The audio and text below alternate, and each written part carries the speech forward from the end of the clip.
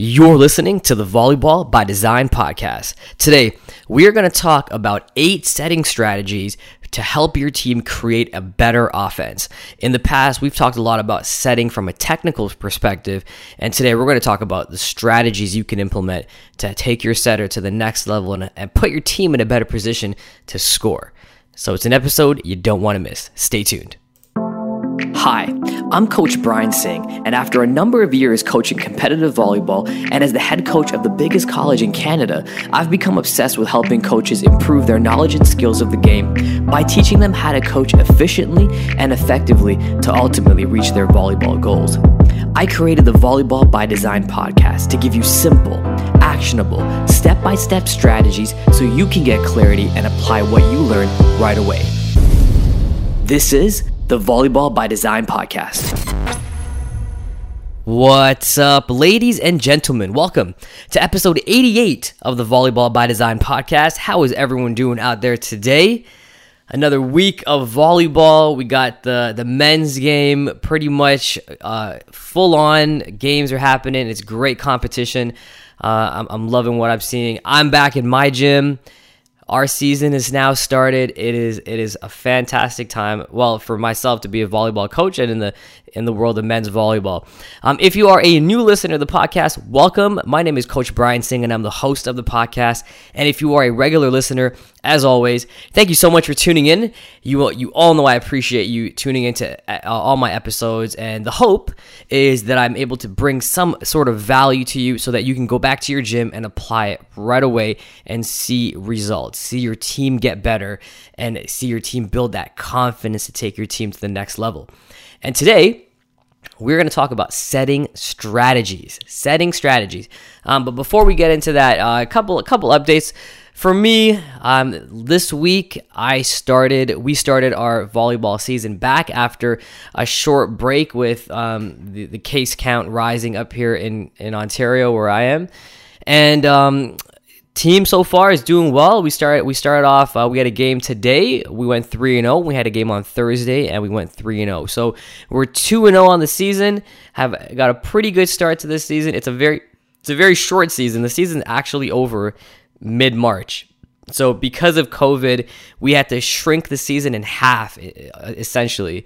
So it's going to be a very, very, very fast season, and we only play teams once until we may see them again in the playoffs. So definitely different. But you know what? It's its own challenge. Like, long seasons are good because you get a chance to grow and really improve, and short seasons really test you quickly.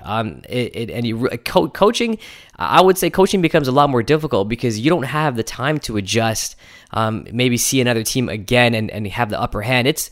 You're seeing a team for the first time potentially, and it's all marbles on the table. So it's a coaching challenge, but it's a lot of fun, and I enjoy it. My coaching staff and myself, we have a good time, coming up with game plans and working in practice with the guys and stuff like that. But that's what I've been up to right now. So we have another game next week. Looking forward to that. So let's get to today's episode. Let's talk about setting strategy. So in the past, we've had some great people on the podcast talking about setting. Particularly, we had Micah Maha, as many of you know, U.S. men's national team setter, as well as currently setting pro in Poland. He was on the podcast. I think it was on episode 9. So write that down. Episode 9, we had Micah Maha on, and he talked about setting. It was actually really, really good insight from a professional setter's point of view. And then we had a setting coach, a University of Alberta head coach, Brock Daviduk, and he is a setting coach as well. That's where his specialty is, and that was episode 75. So episode 75 and episode 9 are 2 really good episodes to listen to if you're interested in learning more about the setting position.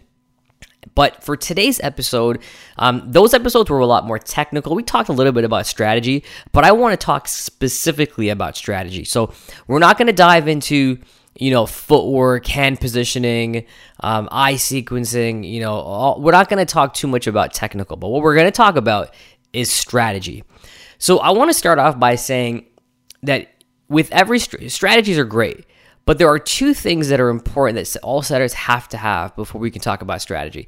And the number one, well, let me ask you, coaches, before I give you the answer, what is the number one most important thing that a setter needs to focus on or a setter needs to deliver when setting a ball? Number one thing. If you said location, you are correct. Well, at least in my opinion. Location is the most important thing when it comes to setting. And then the second most important thing when it comes to setting is what? In my opinion, again, other coaches might feel differently, but what do you think it is?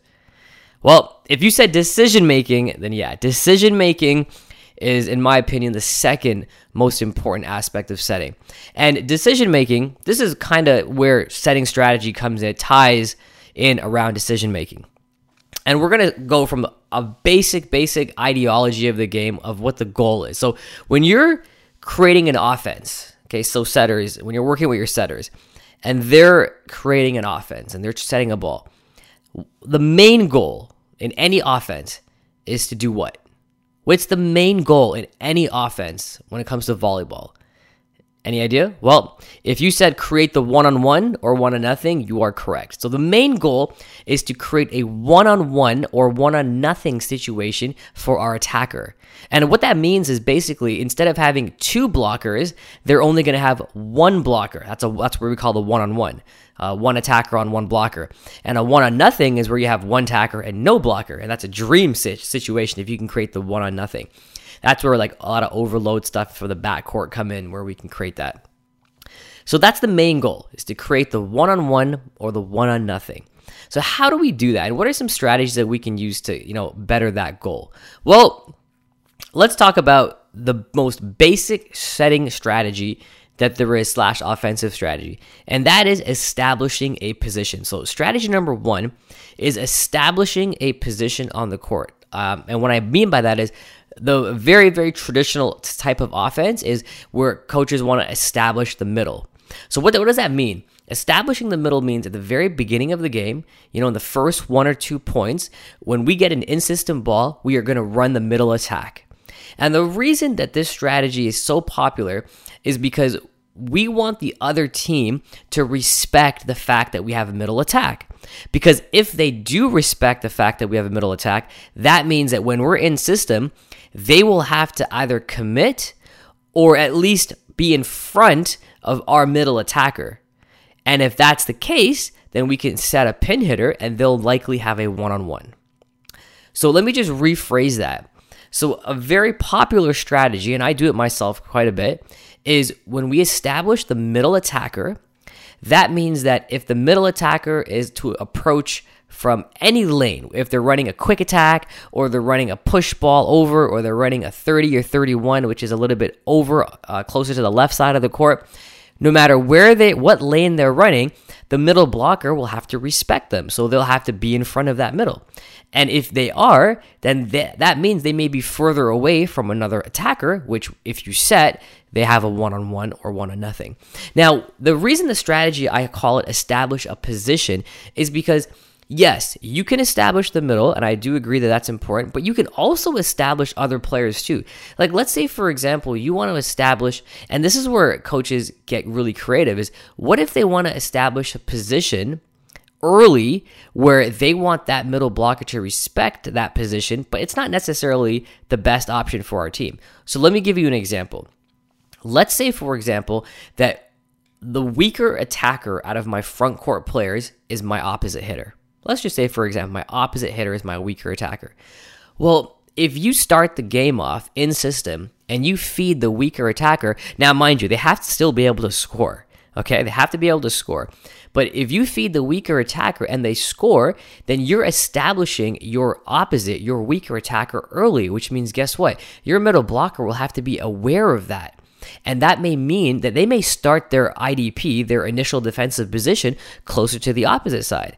And if they do, that's fantastic because guess what? Now we've freed up our more prominent attackers, our middle and left side, and that can give us a good sense of one-on-ones for a lot of the match until they realize that our opposite isn't our strong attacker. So another interesting way we can do it. You also can establish the dominant player as well. Honestly, if you want to establish your dominant player, then that's great too, because then wherever that person is, the middle has to be aware of that person. And then they may decide to cheat over and start their IDP, their initial defensive position, closer to that player. So this is why, like, there's a lot of different ways you can play with this, but the easiest is to establish the middle, because if you do establish the middle, then what happens is the middle blocker is going to be in front of that middle, like the middle attacker, wherever you put them, which means you'll have a one-on-one on either side, the opposite side or the left side. And that is generally a better position you want to be in. And that's why most coaches will establish the middle first. I myself establish the middle first, unless there's a really good pin hitter and there's a specific reason I want to establish a pin hitter. And when I say pin hitter, I just mean a left side hitter or a right side hitter. There are chances where I may do that, but you know what? Generally speaking, I establish the middle, as many coaches do, from what I know. So strategy number 2, going against the flow of the game. So what this means is, you know how sometimes when you're in the middle of a rally, the ball is being, going back and forth multiple times. Well, sometimes, let's say that the ball is attacked on one side. So the ball is attacked to the libero. Libero is playing at a 5. And the libero pops the ball up relatively close to still position 5. And the setter runs over to position 5, and then they set the left side. So if you notice, everything there is on one side of the court. The dig was on the one side of the court, the set was on the one side of the court, and the attack was on the one side of the court. That's a very easy ball to track, easy ball to read from a defensive perspective. So when we say go against the flow, we want to put the ball to a spot where there is not much attention. So if, for example, that same situation where the player in position 5, the libero, was to dig the ball up into the area relatively close to position 5, the setter ran over and set back to the right side, who's coming out of position 1, now we're going against the flow of the game. We're setting the ball where there's less attention. And when there's less attention, there's an opportunity to score. There's an opportunity for a one-on-one. So normally, even if the middle, because sometimes when all the attention is on one side of the court, the middle blockers tend to start, moving a little bit over to that side, because, that's where the flow of the game is. That's where the attention is. And when you pop it back, that puts yourselves in a good position to score. The middle blocker has a longer route to run now to get over, and you should generally have a one-on-one. So that's another strategy, is just going against the flow. If something is, passed and the setter has to run over, or a lot of the court has been one side dominant, a lot of actions happening on one side, then to pop it back to the other side will be going against the flow and give you hopefully a one-on-one or one-on-nothing. That's strategy number 2. Strategy number 3, feeding the mismatch. So this is one where you have, as a setter, they have to be aware of, what is the mismatch. So maybe, and the most common mismatch I find is when you have a smaller setter. So if you have a smaller setter front row and they've rotated to the front when they're blocking now, then maybe that's your mismatch. Your left side is bigger, jumps higher, and can pretty much hit over top that blocker. It doesn't always have to be because the blocker is short. It could just be, there's a weak blocker, someone that's not as good, and therefore there's a mismatch. So feeding the mismatch. Okay, so first of all, this is kind of like a 2-part strategy. 1, making the decision to feed the mismatch. So recognizing the fact that your left side has a mismatch, their defender is they have an advantage over their defender. So recognizing that, 1, is important, and then 2, putting that player in a position to score. So how do we do that? So let's say, for example, that our left side had the mismatch, okay? So the left side, we want the left side to get a one-on-one with their blocker. The easiest strategy to do is have your middle go behind the setter. So if the middle was to run a back quick or a 61, then that means the middle's route is going to be going behind the setter. And if the middle goes behind the setter, the middle blocker has a decision to make. They can either stay in the middle and be neutral and wait for the set and then release to the pin or wherever the set goes, or they can choose to follow the middle attacker to make sure that they stay in front. And again, this goes back to our establishing position. If you've established your middle early in the game, then chances are that middle blocker will be in front of the middle attacker, our middle attacker. So when our middle attacker goes behind the setter, that middle blocker will probably be there. And if that middle blocker is there, guess what? You just created a one-on-one for the left side, which in our case is a mismatch. And they should definitely score. So that's a strategy you can use, is feeding the mismatch and feeding them in a way where it's strategic. We're running our middle behind us to then force the one-on-one. That's how you force the one-on-one. We could also do the opposite. If we're trying to feed the right side, if we're trying to feed our right side attacker, we can have the middle go away from us. So the middle can run, a shoot, a gap, attack the gap, whatever you want to call it, a 30, 31.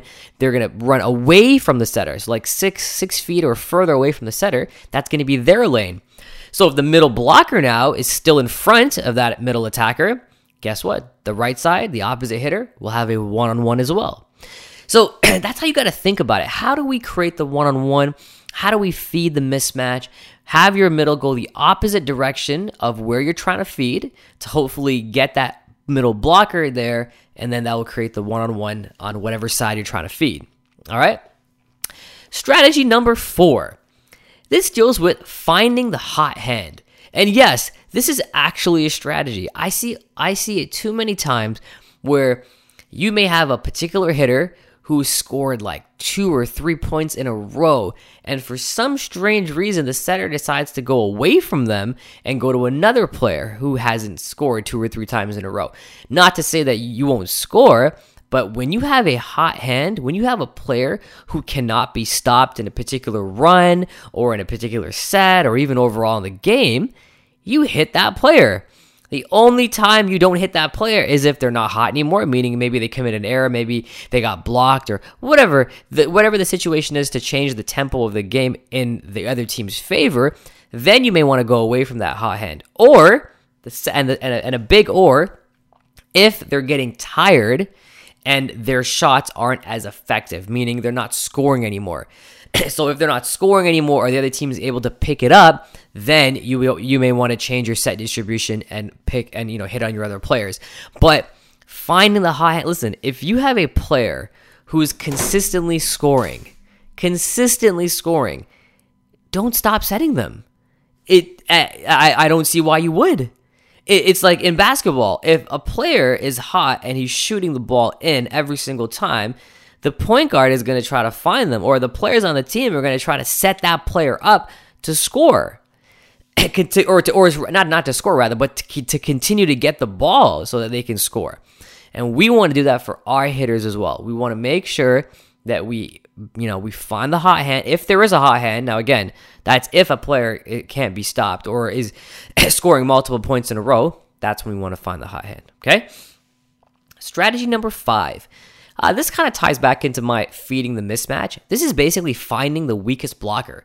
So this is something that coaches can work on with the setters, and it's just understanding where is the weak blocker. And when you find that weak blocker, you go after them.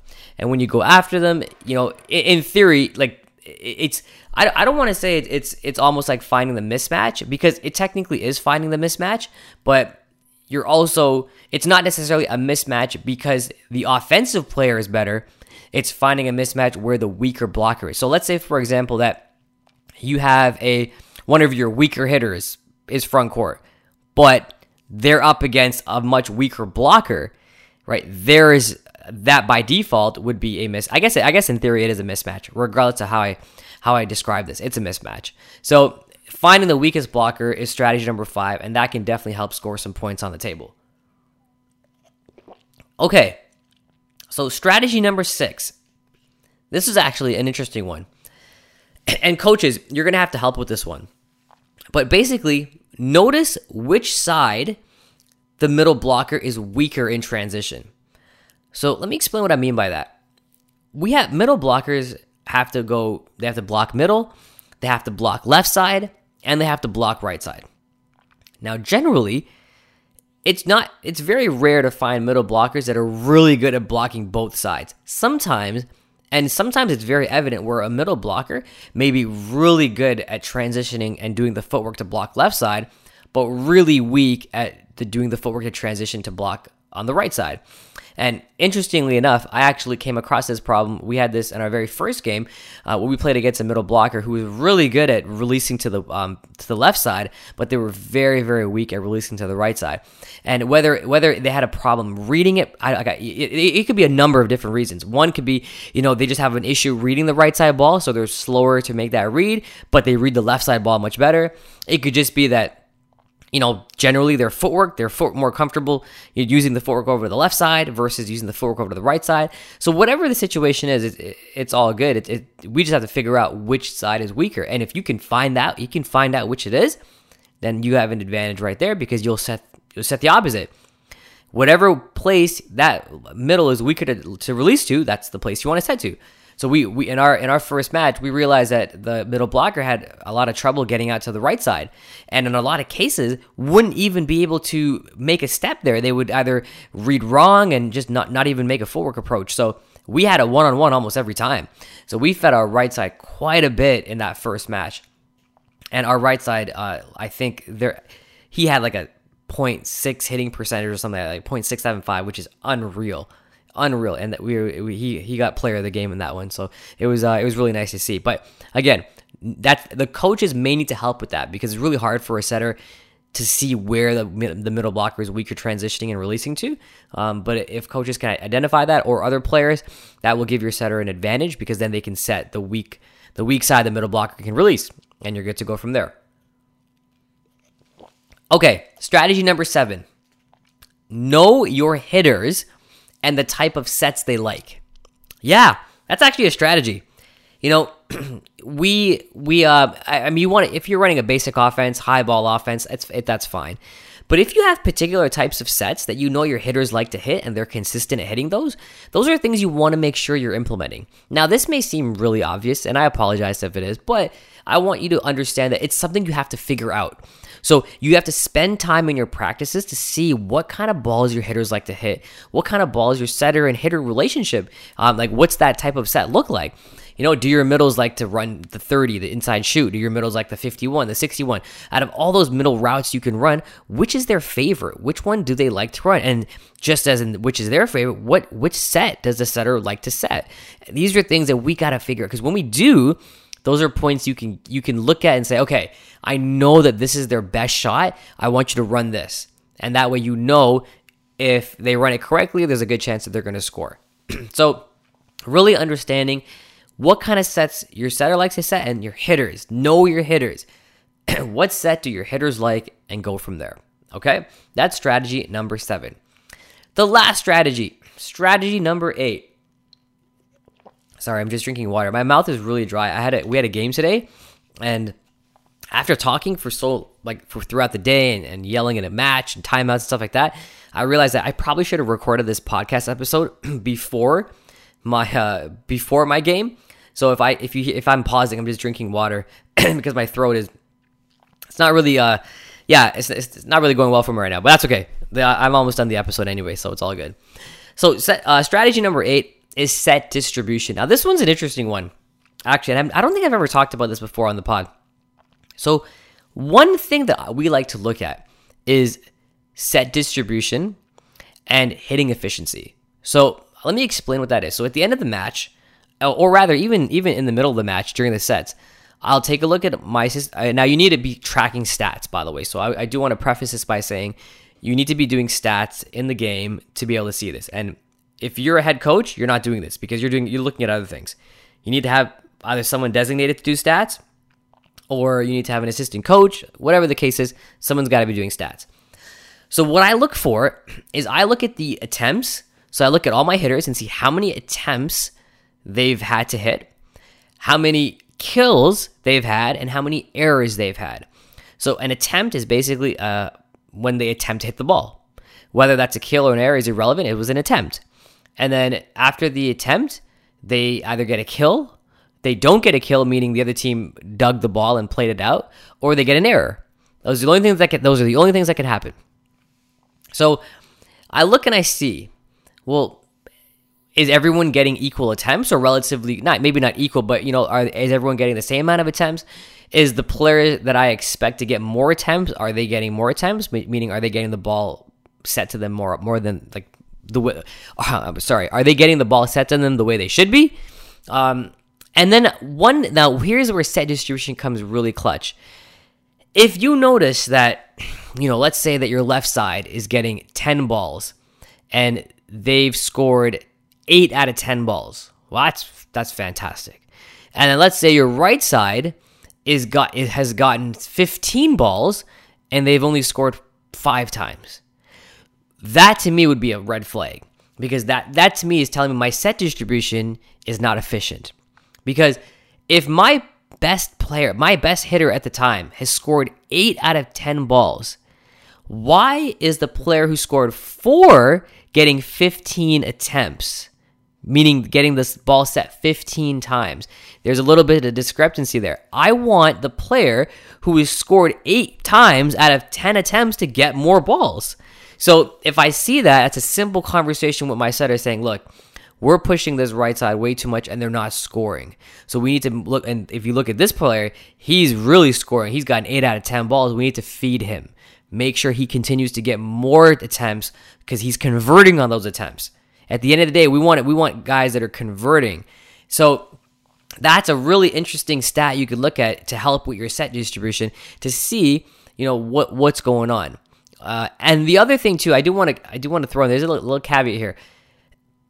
One, the setter is obviously pushing too many balls to the player that they shouldn't be at that time because they're not being efficient. They're not an efficient scorer. And two, the other thing too is sometimes, and this you have to again look at the game and see this. Maybe the reason the player is not scoring is because the setting is not great to that particular side of the court. So that's another thing too you got to look at. So either way, whether the setting is great or not, whether the hitter is great or not, the fact is we want to put the ball into the player who's scoring. And your set distribution, when you look at your stats, that will help you determine whether or not your setter is making the right decisions in terms of who they're hitting. All right? So let's recap here, okay? We talked about a lot of things. So number one thing, what's the number one thing for setters? Location. Location is the number one thing that we care about the most. And the second thing we care about the most is decision making, okay? And strategy revolves around decision making. So the main goal, as we talked about, is to create the one-on-one or one-on-nothing. Also, in and around that, we have 8 strategies to help. The first strategy was establishing a position, and we talked about establishing the middle as a very common one that most coaches go with. Number 2 is going against the flow. So if there's a lot of attention on one side of the court, to set back to another side of the court where less attention is, to create the one-on-one. Strategy number 3, we talked about feeding the mismatch. All right, so again, if you have an offensive player who clearly has an advantage over a blocker, feeding them efficiently, meaning run the middle in the opposite direction. So if our left side is the position we want to feed, running the middle behind the setter to create the one-on-one on the left side for our attacker. Strategy number 4, feed the hot hand. It's pretty self-explanatory. If you have a player who's scoring and is on a run, you want to continue to find them and put them into positions where they can be successful. Strategy number 5 is find the weakest blocker. This kind of ties into strategy number 3, as mentioned before.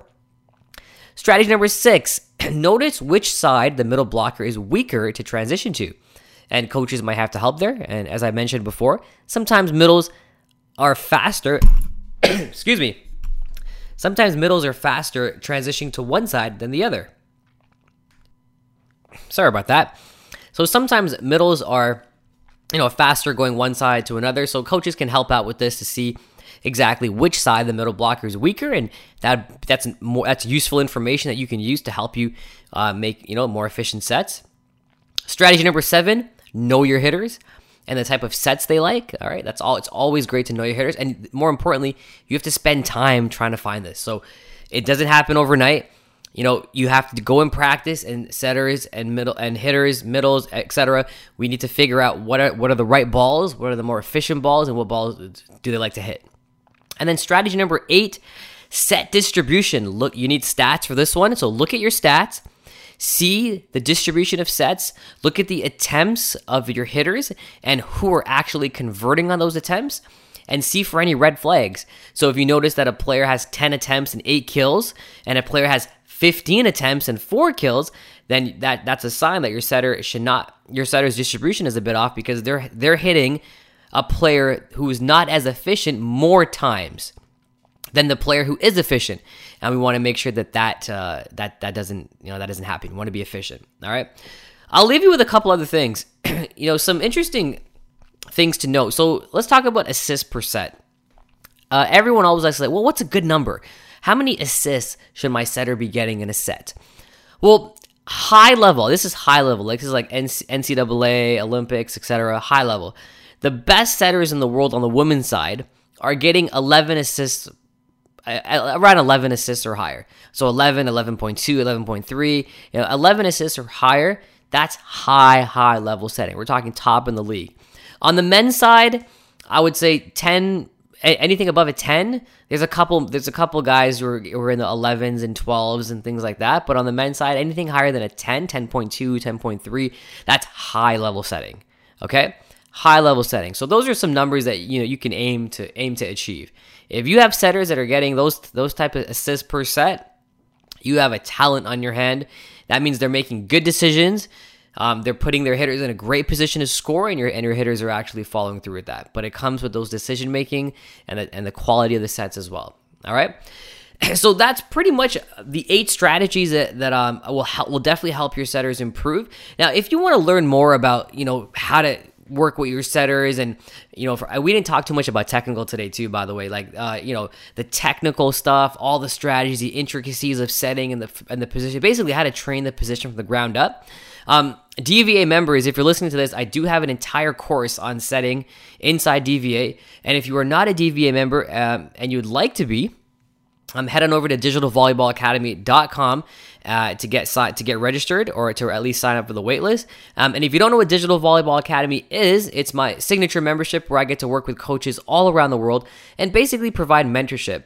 Invite them into my world, into my gym, so they get to see behind the scenes to what we do in our practices, in our games, in our film sessions, etc. And as I mentioned just now, you have access to all the courses that I've created, not just setting, but left side position, right side position, passing, all the courses that I've created. You have access to all of them to help you as a coach, help better your team. And we jump on coaching calls. You got to jump on coaching calls with me twice a month, where I do live training and Q&A, just to really get to connect with you and provide that mentorship and that coaching. So head on over to Digital Volleyball Academy if you are interested. And like I said, DVA members, you have access to a complete setting course and a bonus setting course as well inside DVA that you can watch right now and help your setters get better as soon as you finish watching it. So that's it for me. Thank you so much, ladies and gentlemen, for tuning in to another episode of the Volleyball by Design podcast. I will see you guys next week. Take care. All right, cue the music. Look, are you at the stage you want to be in your volleyball journey? How would it feel to get clarity on your training, and instead of taking months to get better, you could improve in weeks, if not days? When I was a young coach and player, I felt this way all the time. The truth is, after I got some great advice on how to be efficient, my learning curve grew exponentially. Let me show you how to be more efficient and effective in this game. I invite you to check out CoachBTraining.com for more resources that you can use to take your game to the next level. I look forward to helping you reach your volleyball goals.